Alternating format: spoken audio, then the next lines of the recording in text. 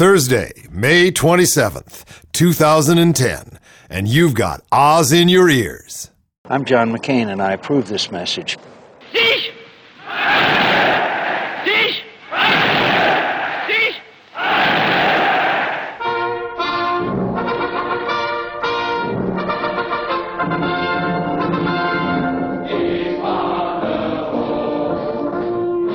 Drug and human smuggling, home invasions, murder.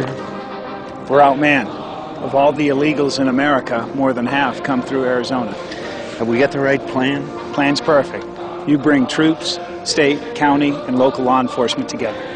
And complete the dang fence. It'll work this time. Senator, you're one of us. Complete the dang fence. You're one of us. Complete the dang fence. You're one of us. Complete the dang fence.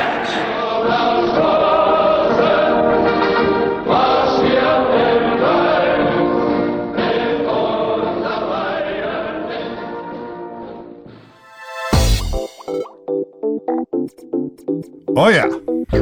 Radio Free Oz up on radiofreeoz.com. I'm your host, Peter Bergman, co-host, David Osmond. That's right. I'm right here across in this wonderful little room here, Naughty Pine. Ooh, and I feel so naughty that I'm here. Yeah. I've done some bad things in motel rooms that are decorated like this. Oh, talk about motel rooms. Yes. You know, when I was on the road, and come in, after a gig and turn on the TV set, often the only person that was there was Ben Bland, the all-day matinee. Yes, of course. And guess what? He's going to join us today. Wow. He's okay. He's kind of our guest ad host, something like that. Yeah, well, it's always good to have sponsors. I know we've been waiting for them to show up. So they're coming. If we got sponsors, we've got Ben. Yeah, right. They're coming. So is summer. Oh, yeah. Yeah. Well, here up on the island, we're bathing ourselves in spring. Well, that's fine. Don't bathe yourself in sunscreen, though. Okay? Oh, why not? Because almost half of the 500 most popular sunscreen products, there's 500 of them, may actually increase the speed at which malignant cells develop and spread skin cancer because they contain vitamin A or its derivatives, according to a recent evaluation of those products released recently. That's good news, huh? Everything you know is wrong about sunscreen? Everything you know is wrong. AOL News has also learned through documents and interviews that the Food and Drug Administration is known of the potential danger for as long as a decade without alerting the public. Of course, the FDA denies this.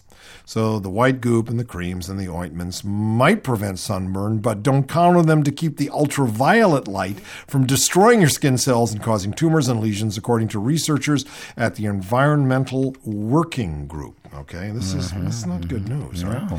In their annual report to consumers on sunscreens, they say that only 39 of the 500 products, and I don't know which they are, that they examined were considered safe and effective to use. So your chances are much less than 10 in 1, right? But golly, Peter, I just like to use baby oil and slather it all over. Now, baby oil should be okay if there's no vitamin A in baby oil. I don't know if it keeps you from being... In fact, it helps you burn, doesn't it? Isn't that one of the... Oh, yeah. Then there's the ones that make you browner, right? Yeah. No, but it's because they have coffee in them, I think. The most alarming disclosure in this year's report is the finding that vitamin A and its derivatives, retinol and retinol palmitate, may speed up the cancer that sunscreen is used to prevent. The industry includes vitamin A in its sunscreen formulations because it is an antioxidant that slows skin aging.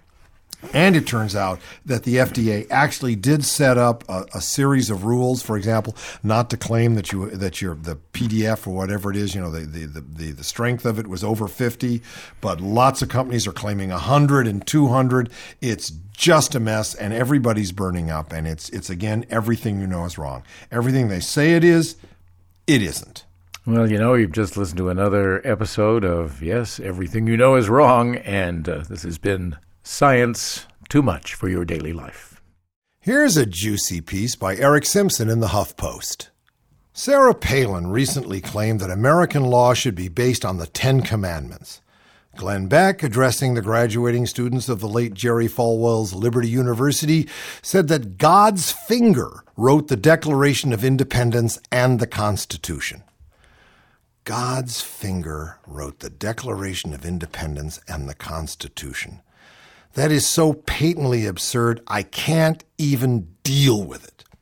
I suppose one might conjecture that the documents of the Founding Fathers were influenced indirectly by God via enlightenment and deist thought, parsed with the relics of Reformation dogma, but to suggest, even as a metaphor, that they were written by the finger of God, thereby granting America the status of a chosen theocracy, is innovative, to say the least, and absurd.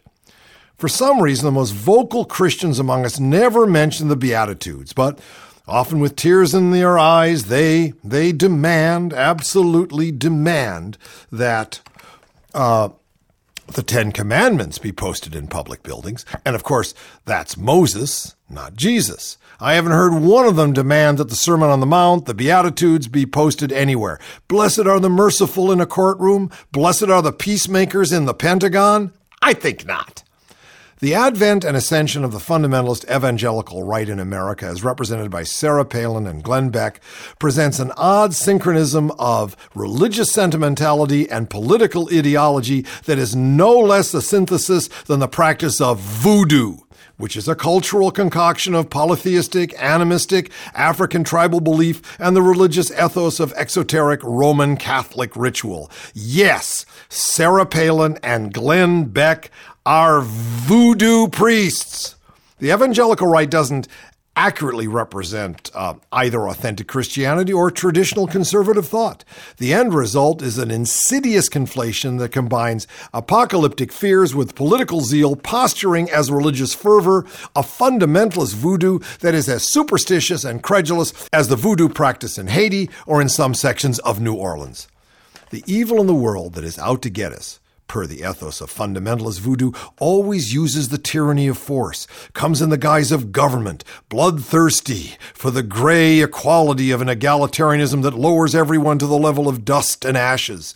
It wants to kill our babies and grandmothers, destroy our marriages, restrict our rights to life and liberty and the pursuit of happiness. They want to annihilate us, per George W., because they are jealous of our freedoms, or they want the power all for themselves, gradually leading the world, it stands to reason, to embrace a one-world government controlled by the Antichrist.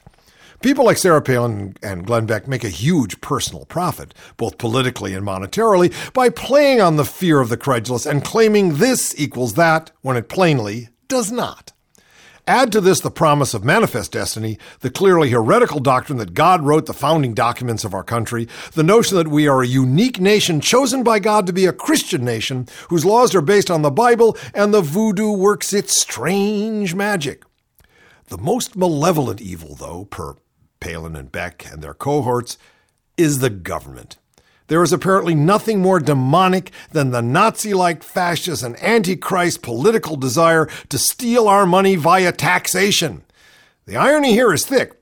Love of money, according to the scriptures, is the root of all evil. Failing to love God and one's neighbor, and more according to Christ, failure to love one's enemy, is immoral. Investing your life in the abundance of your possessions is foolishness and idolatry. Well, that may be a little bit over the top, but there is an interesting equation there. It's far easier to politicize spiritual life and to blame and scapegoat someone out there, the homosexual, the socialist, the leftist, the fundamentalist, the African American, the atheist, the Jew, the illegal alien, the other, the not me, than it is to blame oneself and to actually strive to be virtuous. As Alexander Solzhenitsyn writes in the Gulag Archipelago, if only there were evil people somewhere insidiously committing evil deeds and it were necessary only to separate them from the rest of us and destroy them. But the line dividing good and evil cuts through the heart of every human being. And who is willing to destroy a piece of his own heart? I like the way you talk. Hello, dear friends. This is Eric Burden. Yes, they did take away our music, but now you can have it back on these 3 wonderful voice prints of the 60s. All your magic memories of flying over the music capitals of the world will come rushing back with the first twang of a lead guitar. Now listen to all the monsters of the 60s at once. The Rolling Who, Derek and the Taylors, Clive Beadle, Bing Crosby, Stills and Ogden Nash. Songs like I've Got My Hand on Your Mouse, Helicopter 59, Tight Shoes, I'll Be Gumping You, and hundreds of others. Goodness gracious, great God Almighty, it's like having Now right in your living room. So don't wait till the midnight hour. Send 15 seconds in code or credit to Rock and Roll Memory Bank, Hong Kong, New York, York. Well, here's some stiff news from D.C., Dave. High school students and college-age adults have been complaining to district officials that the free condoms that the city has been offering are not of good enough quality and are too small, and that getting them from school nurses is like asking grandma or auntie. Okay? These people are pissed off. Getting them from the school nurse. Yeah. Yes, ma'am. Ma'am, this is just a little thin and it's not big enough. So D.C. officials have decided to stock up on Trojan condoms, including the company's supersized Magnum variety. Right. I gave you the whole thing about that in Ad Week a few programs ago. Right. And they've begun to authorize teachers or counselors, preferably male, to distribute condoms to students if the teachers complete a 30-minute online training course called RAP MC, or Master of Condoms. Whoa. We are going way out there. Our nation's capital. Go ahead. If people get what they don't want, they're just going to trash them, said T. Squalls, 30, who attends the University of the District of Columbia. So why not spend a few extra dollars and get what people want? Well, the addition of more expensive Trojan condoms is the latest move in an effort by officials to flood the city with latex to battle AIDS. I thought they were 3% of the residents of our nation's capital have AIDS. The number of free condoms that the district dispenses has been steadily increasing. Of course, a lot of them are using them as pencil holders, as we all well know, because they're all in school. The health department distributed 3.2 million last year, including about 15,000 in schools. The city, which has 600,000 residents, has 3.2 million condoms to 600,000 residents, probably half of which are not sexually active, so do the math, is on pace to hand out more than 4 million condoms this year, having distributed 2.5 million so far. I thought you ought to have the stats. Well, I got a solution for that. When they're filled, you can just send them down to the Louisiana Gulf Coast and try to keep the oil out.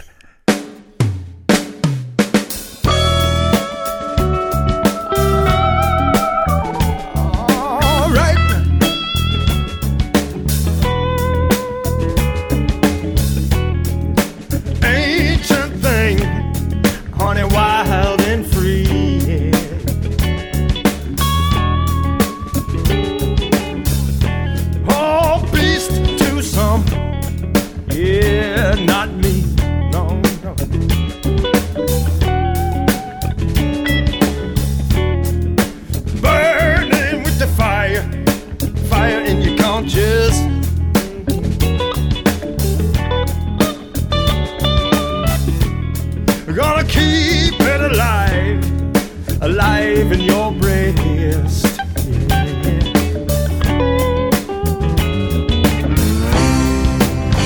Read these words in a Birmingham jail.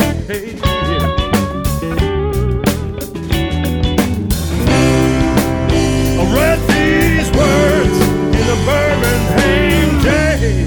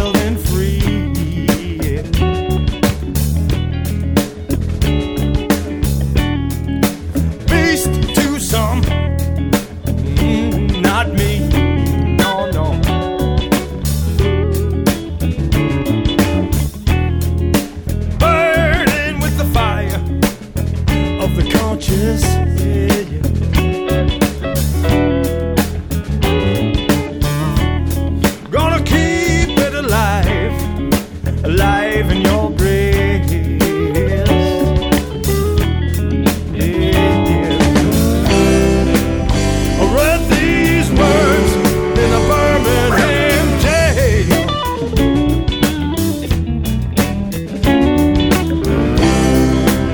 I read these words in a Birmingham jail. Yeah. I read these words in a Birmingham jail.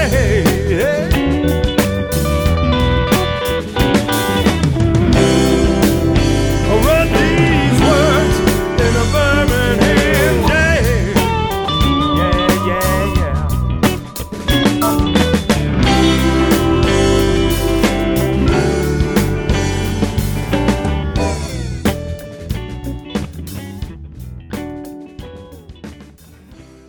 Here's one from the financial pages of CNN. Economists generally aren't worried about the U.S. or global economy falling into another recession. Looking at the bond market, many investors don't agree. So who are we going to believe, the economists or the investors?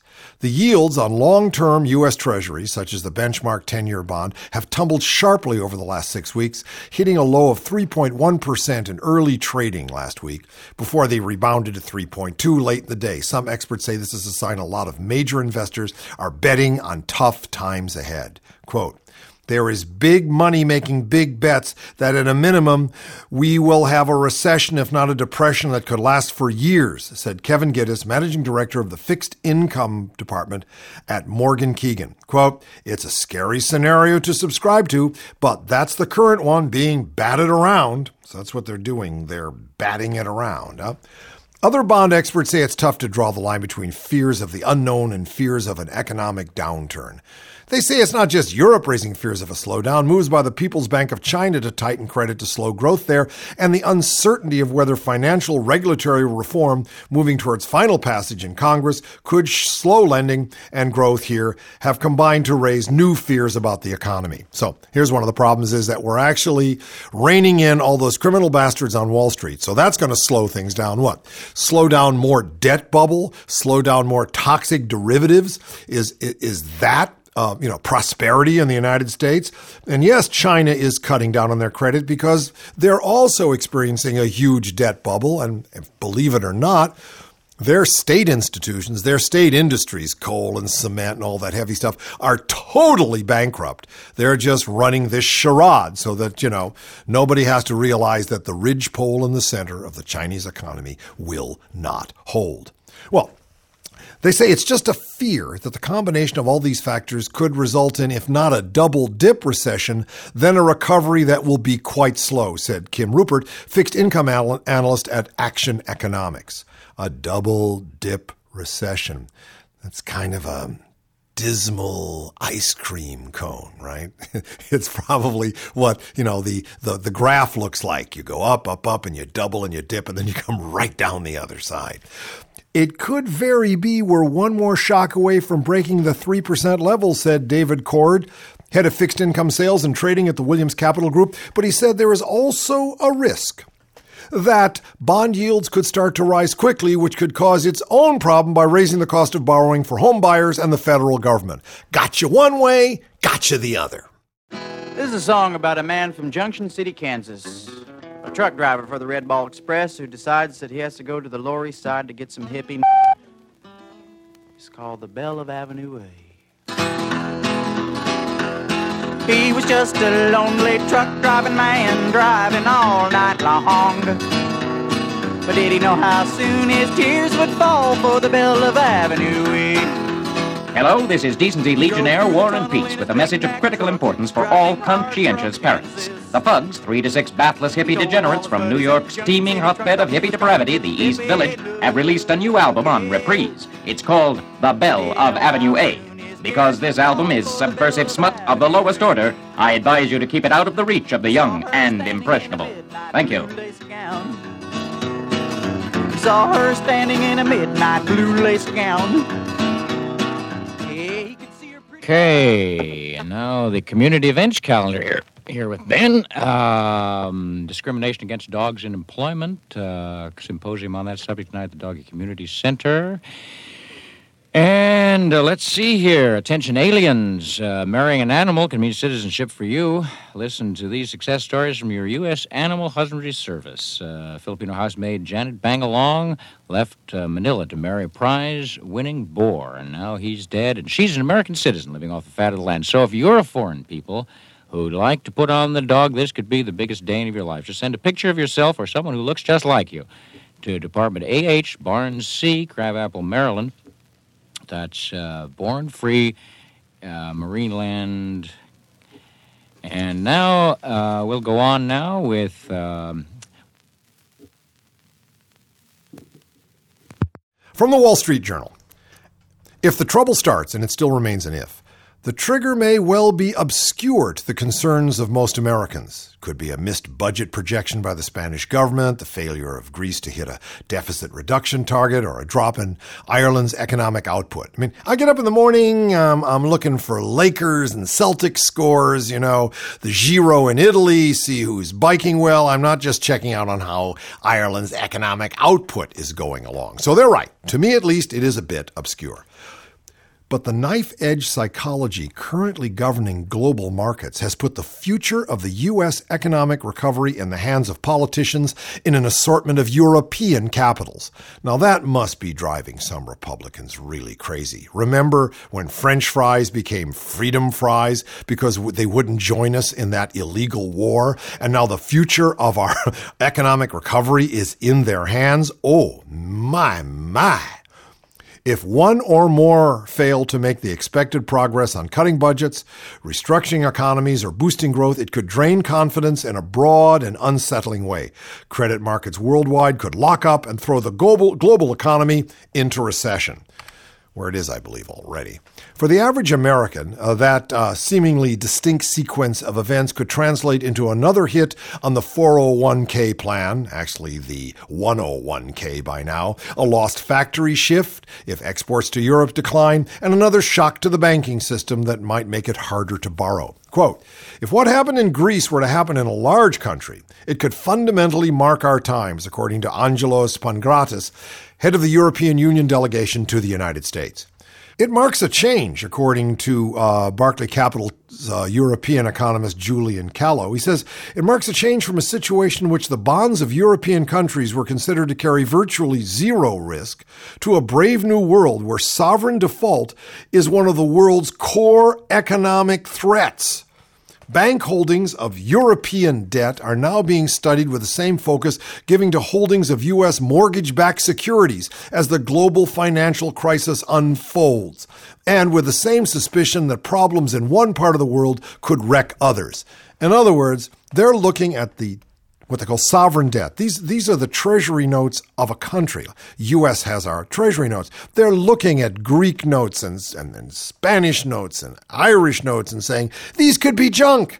These could be toxic. Oh, my golly. Pass me the freedom fries. Well, Peter, I've taken a poll. Really? Yeah, I've taken a poll on Paul. A poll. A poll.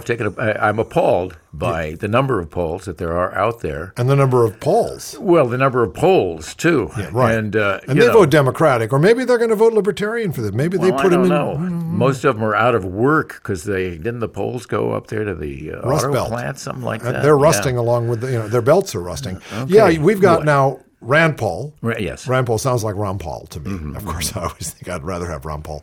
And his father... His father's name is Ron Paul? No. Rand Paul and Ron Paul. Rand Paul and Ron Paul. And so we have to bear with both of them. We become then Paul bearers. And I warned, like last week, I read this article that said, man, if he wins, the GOP is going to have trouble on their hands. And here's a little tidbit from Politico. It says, they call it the Rand Paul Project. And they said that unconventional candidates are prone to do unconventional things. Like, for example, him taking to task the Civil Rights Bill, and he's, racial discrimination, he said, is okay on a federal level, but you can't tell businesses, in a sense, he said, why shouldn't they have separate drinking fountains for their African American and Anglo workers? That's business decides that, and if you don't like it, then quit or boycott the business. And it's really gotten the traditional GOP, if that really makes any sense. It's got their panties in a twist. Yeah, sure, because they don't want to go there either.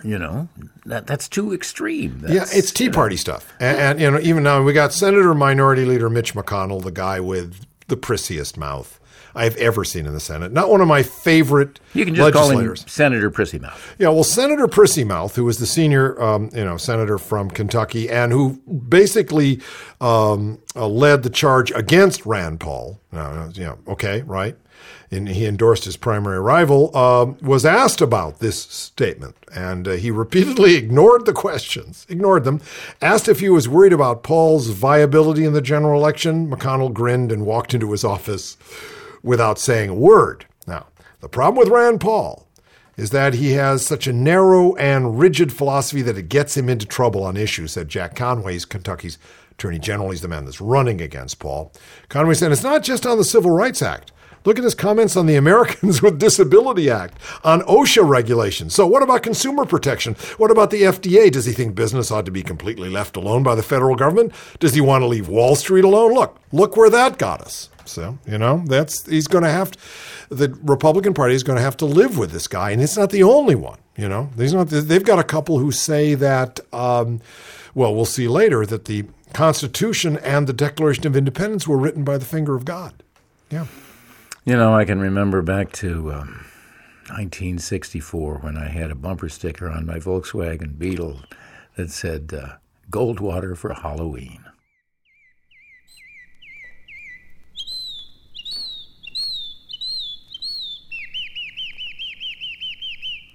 Good digital day to you, dear friends. I'm Reverend Bill Barnstormer of the First Vigilant Church of Science Fiction. My text today is from the second book of Paul, chapter 2.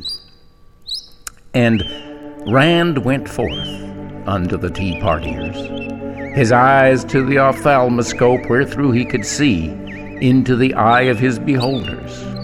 And he saith unto them, is it always someone's fault? Maybe sometimes accidents happen.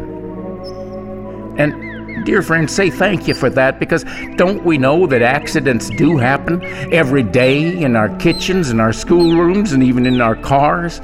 And yes, even in our darkest coal mines and our deepest oil holes, accidents can happen. And if they do, well, can't we blame the government? And dear friends, if it's not someone's fault, aren't we glad?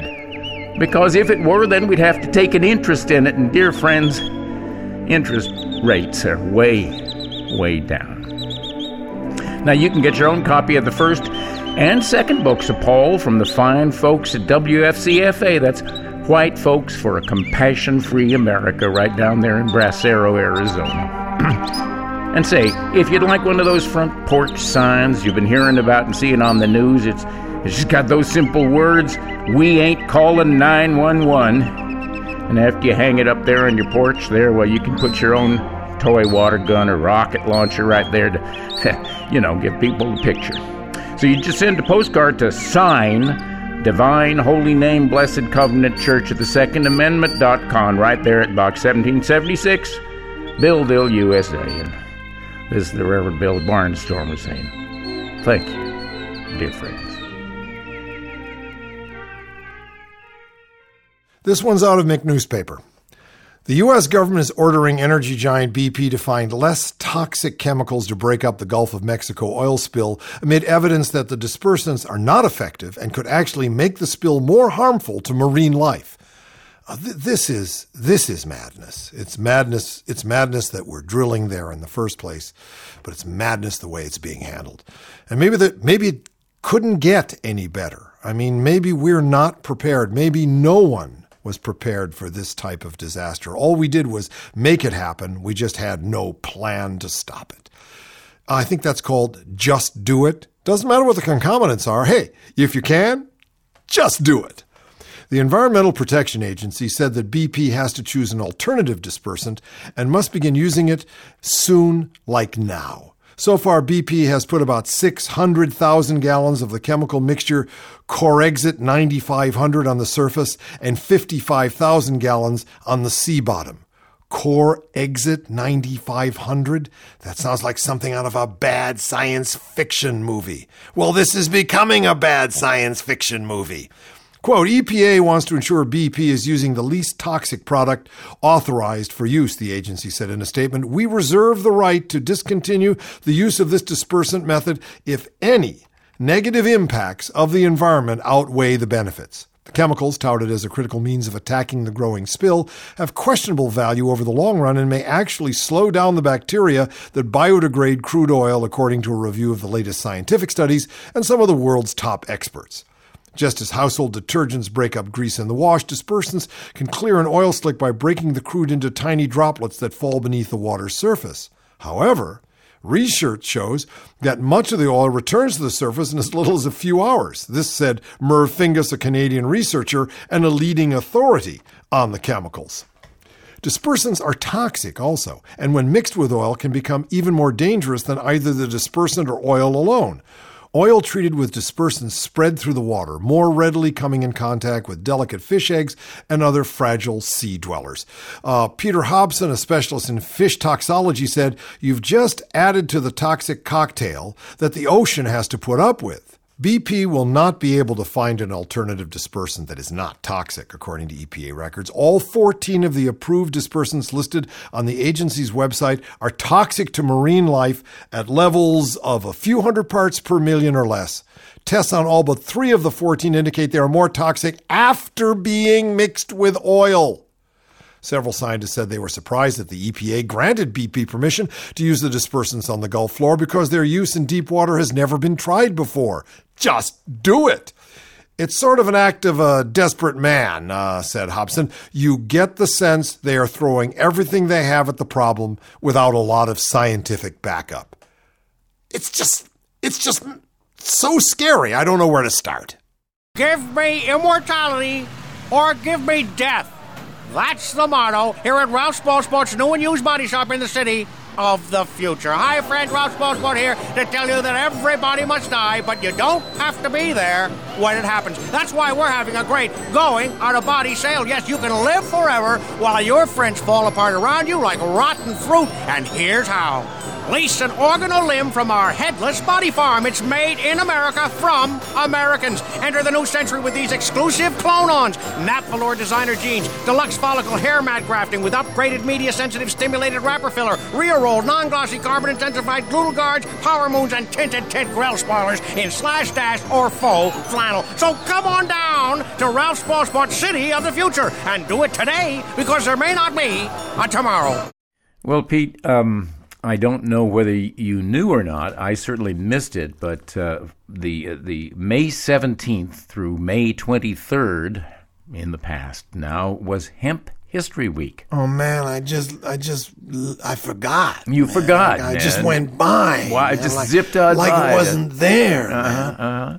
Well, Ron Paul. That's Rand's dad. That's Rand's dad. He's a congressman. Isn't he the love child from Ron Paul and Ayn Rand? Yeah, something like that. Okay. Yes, I think so. Okay.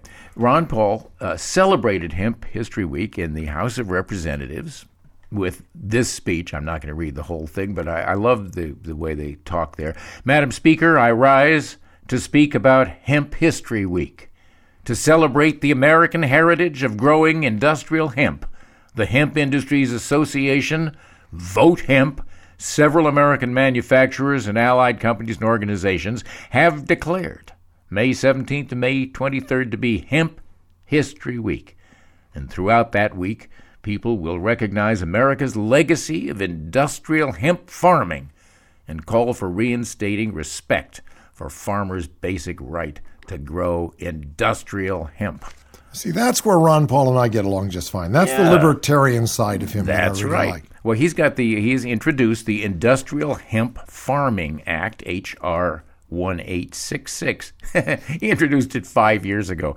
Now, that's the thing about Hemp History Week. Can I take you back? Sure, please. Can I take you back to 1972? Well, let's see. I can't remember. Right. Was I alive? Yes, I was alive, but I wasn't thinking. Here's where hemp history was on the 4th of March in 1972, just to remind us how things were and might have been. Retired Deputy Director of the Bureau of Narcotics and Dangerous Drugs, John Finletter, joined NORML and reported that marijuana is less harmful to health than smoking cigarettes or drinking alcohol and eventually will be legalized. Just around this same day, Dr. Bertram S. Brown, director of the National Institute of Mental Health, told a news conference that marijuana should be decriminalized. And shortly after that, a bill to make the possession of 5 ounces or less of pot a misdemeanor was introduced in the California legislature by Assemblyman Alan Cerrotti. Oh, I remember Alan Cerrotti. Remember him? I was in California back then, so were you. That's right. And, only a few days later in the hemp history calendar, and this will be my closing reading for the day, the week of 13 March, we were doing the Martian Space Party at that time. Remember it well. Yep. Governor Ronald Reagan said he had no plans to return to film acting and turned down a role as General Douglas MacArthur. And Mrs. Reagan said she's opposed to legalizing marijuana. So just guess who won that one? Flo, I want the balance to come to me. And I'll play it back to you, and we'll have a rhythm, and it'll dance and flow. And you can be smoother than that, but don't take it too literal. You can take it ethereal, but it's in the morning, so you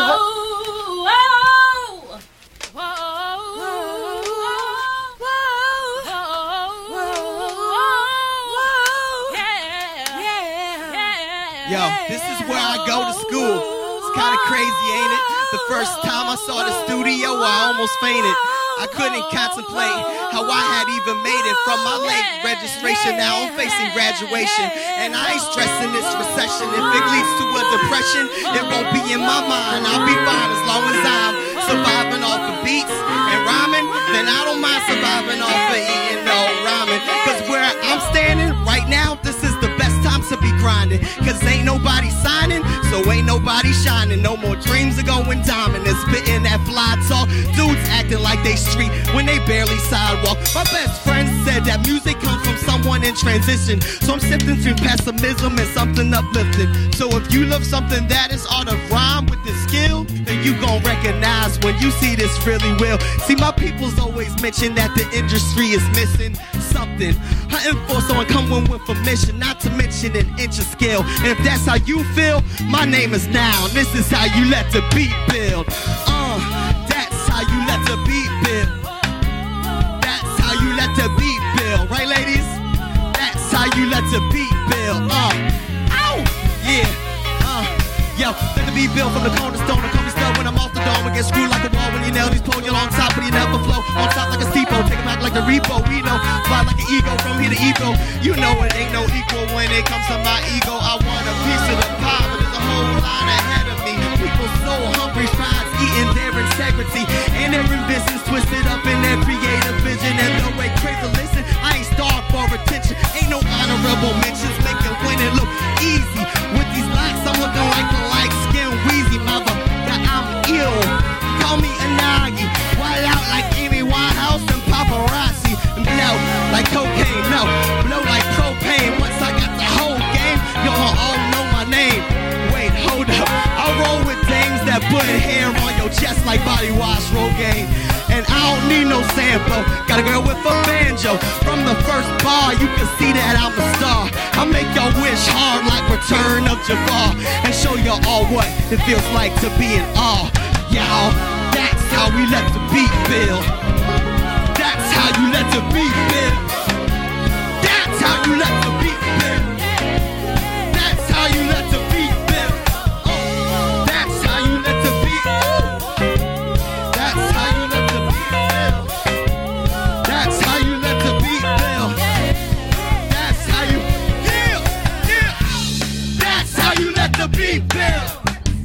That's how you let the beat build. That's how you let the beat build. That's how you let the beat build. Now you let the beat build. Everybody knows that this is the midst of the disillusionment and heartbreak season, and with a recent outbreak of that suicidal strain of despair up in Boston, well, you'd better keep a close watch on your emotions. So remember the 7 danger signals of depression as a general and lasting feeling of hopelessness, inability to concentrate, loss of self-esteem, fear of rejection, misdirected anger, feelings of guilt, and extreme dependency on others. At the first sign of these symptoms, friends, follow these simple rules. Keep working, drink as much as possible, and take your television's advice. And you know, more TVs recommend an amazing new psychic breakthrough than any other, and that's confidence in the system. Fast, safe, and guaranteed by constant federal control, confidence in the system will keep them in power longer, and tend to calm and obscure the miseries of disillusionment and despair. Confidence in the system, in easy-to-swallow propaganda form, a new fast-acting thought control. So have some today. Well, Dave, now that Mark Suter has had to resign because he had an affair with the staff member with whom he put together the video on abstinence, another one of those social conservatives, one of the great moral hypocrites, has gone down. And we'd like to give you our dishonor list of these people, starting during the 1980s when they came to power. And here's our top 5 moral hypocrites.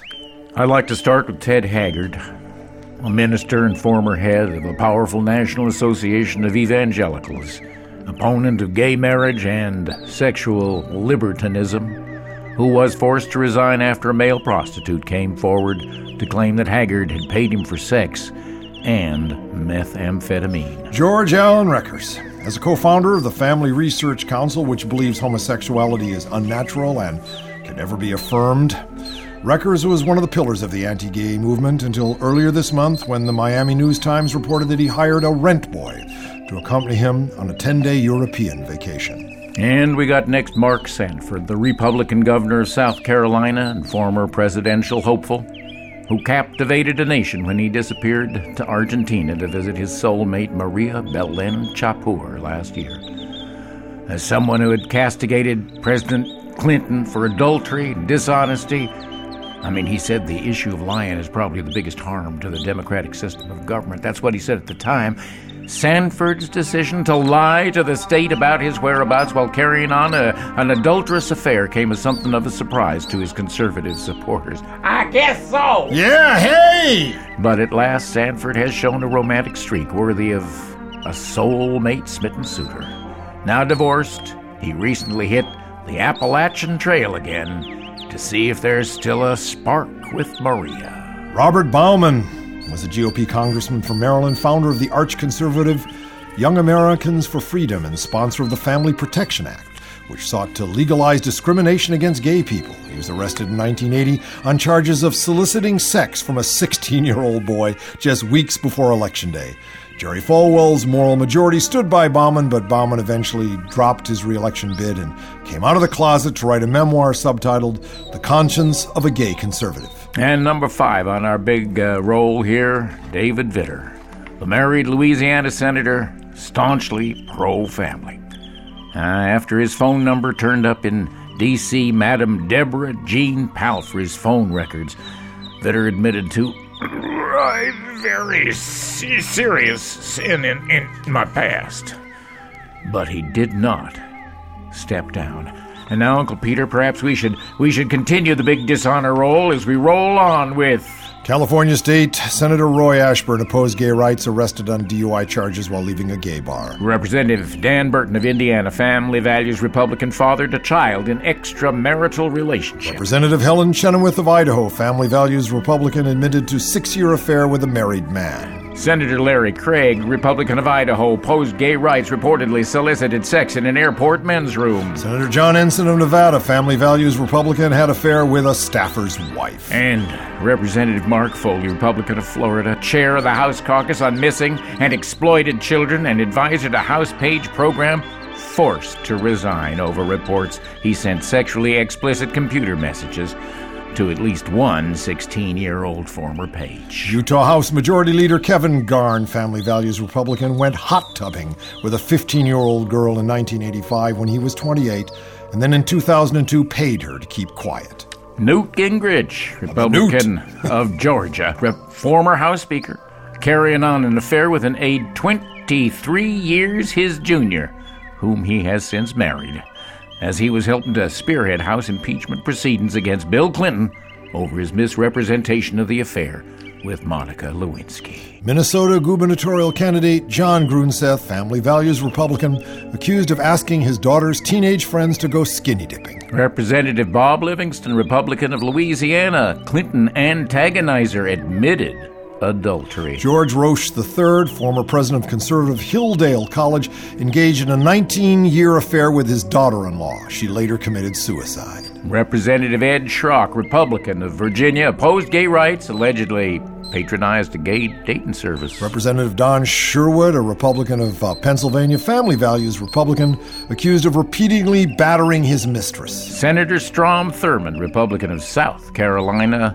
supported segregation, fathered an out-of-wedlock child with a 16-year-old African-American maid. And certainly last, but not worst or least, just last, Mayor Jim West of Spokane, Washington, Republican opponent of gay rights, allegedly solicited trysts on gay message boards.